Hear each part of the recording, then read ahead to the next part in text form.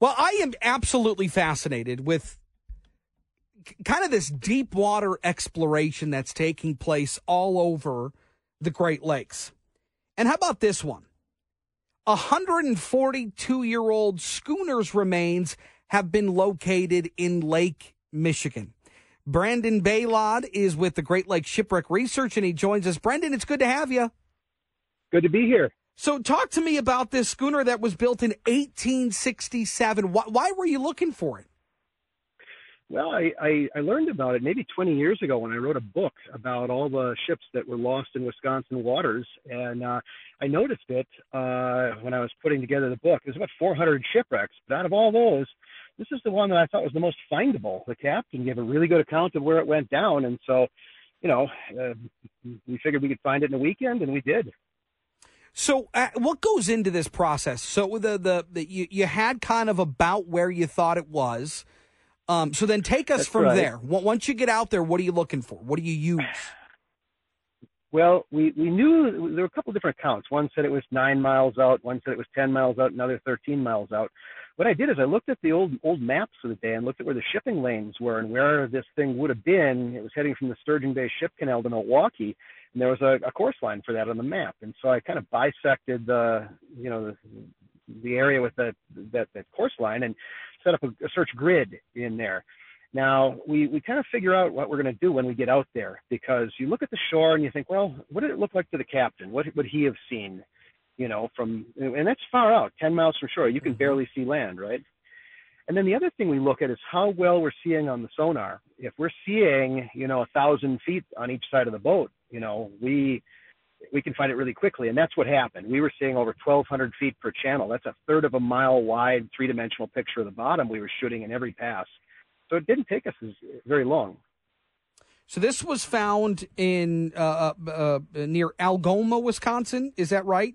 About 300 That's feet right, down yeah. in Lake Michigan. So this was the schooner was the Trinidad, and That's it right. took its final voyage in 1881. What was the Trinidad used for? What was the reason for this vessel? Trinidad was a grain schooner. Back in those days, almost all the grain that was harvested in the United States was coming out of Wisconsin. And you don't think of Wisconsin as a grain state anymore, but if you were eating a sandwich in New York City in 1881, the bread was probably made with Wisconsin grain. So this grain was brought from Milwaukee to Buffalo or Oswego, and then down the Erie Canal to the East Coast. It was a huge enterprise. People were getting rich, making millions of dollars a year by building schooners and shipping grain. This vessel was part of a fleet of several hundred grain schooners that were active on the lakes at that time. What's the Trinidad's condition down 300 feet below the surface of Lake Michigan? Well, she's like a ship in a bottle. It's really impressive. Now, we have a lot of ships on the bottom of the Great Lakes, and certainly in Wisconsin. But this one is special because her deck house is still on her. It didn't blow off when she went down. And so we still have all the cruise effects. We have the dishes still sitting on the racks in the kitchen, in the cabin. And she was wire rigged. So her rigging and her masts and everything are still there. So she looks like a ghost ship, like a spectral ship on the bottom of the lakes. She's really unusually well preserved. And so, we've done a lot of work to try to document her in a way that we can share that with the public. Do you have the technology with Great Lakes Shipwreck Research to go down to the bottom 300 feet down to see the ship, or do you use sonar, 3D? I know you talked about 3D technology. How do you actually see the schooner? Well, our group works very closely with our state's maritime archaeology program, and they have the technology and the equipment. And so we went down with our state underwater archaeologist, Tammy Thompson. She actually dived the wreck and did a 3D photogrammetry model by taking 3,600 high-definition images on the wreck. They had to dive it on a technical mixed gas dive. They had a 3-hour and 20-minute dive, 30 minutes of which was down on the wreck. The rest was all hanging for decompression.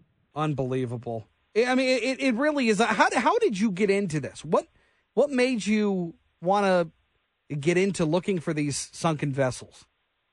I grew up on Lake Superior, and we had a bunch of old ships right off of our house. And I often wondered what was their story. What were they doing there? Nobody seemed to know. And I used to snorkel them and clean the fishing lures off of them, sell the fishing lures in town. And I eventually researched them in the local library, went to the old newspaper microfilms, found out what they were, wrote them up. Turned out they were really historically significant wrecks. And so I kind of got the bug there. And then, from there, of course, I took it up as a serious hobby. I mean, it really is incredible. I mean, I think this is kind of like every kid's dream. It's almost like buried treasure, right? There's so much information even at the bottom with these boats. In terms of other boats that you've discovered or have come across, what are other boats in the repertoire that you've come across? Probably the most significant one in Wisconsin is the big steamship L.R. Doty that we located off of Milwaukee, Wisconsin, in 300 feet of water. She was interesting because there was a sole survivor who gave just a riveting account of her survival. And then later she was lost in a ship on Lake Superior, the Olive Jeanette, which was found when a commercial fisherman brought up her skull in his nets. And wow. We went out, and sure enough, there was the Olive Jeanette. So this one woman cook helped us find the ship off Milwaukee and the one up on Lake Superior, one through her account, the other through her remains. Unbelievable. That was probably the most dramatic one we did. And the other benefit, I think, of these shipwrecks in our Great Lakes is that they do tend to preserve well. They do end up, in a lot of cases, holding up better than obviously in the ocean where you've got the salt and the combinations of deteriorating factors there. Our shipwrecks generally hold up better. Well, yeah. Which is a weird thing to say now that I say that out loud. But just in terms of research and being able to find out more about them, it does help. Well, like I say, they're nautical time capsules. But we do have a bit of a race against time because these invasive zebra and quagga mussels that have come in from the Black Sea and the hold of ocean-going vessels are starting to encrust all these historic wooden wrecks. Yeah. Many of them are starting to collapse. And we're trying to find them all and document them while they're still there.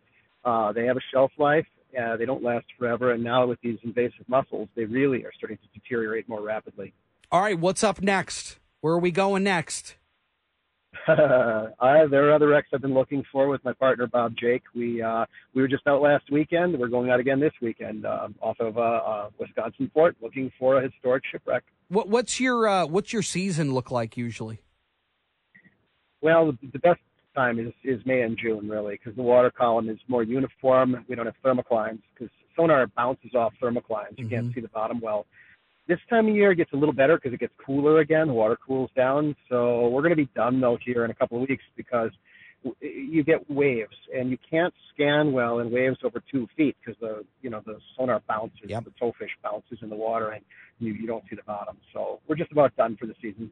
Well, it's interesting stuff, and we look forward to watching along with you as you find your next shipwreck. Brendon Baillod with the Great Lakes Shipwreck Research. Brendon, thank you so much. Appreciate it. Thanks for having me. Yeah, interesting stuff. 142-year-old schooner off Lake Michigan. Very interesting stuff. Could you? I got to be honest. I don't know that I could go down. Danielle, could you? Was that something you would do?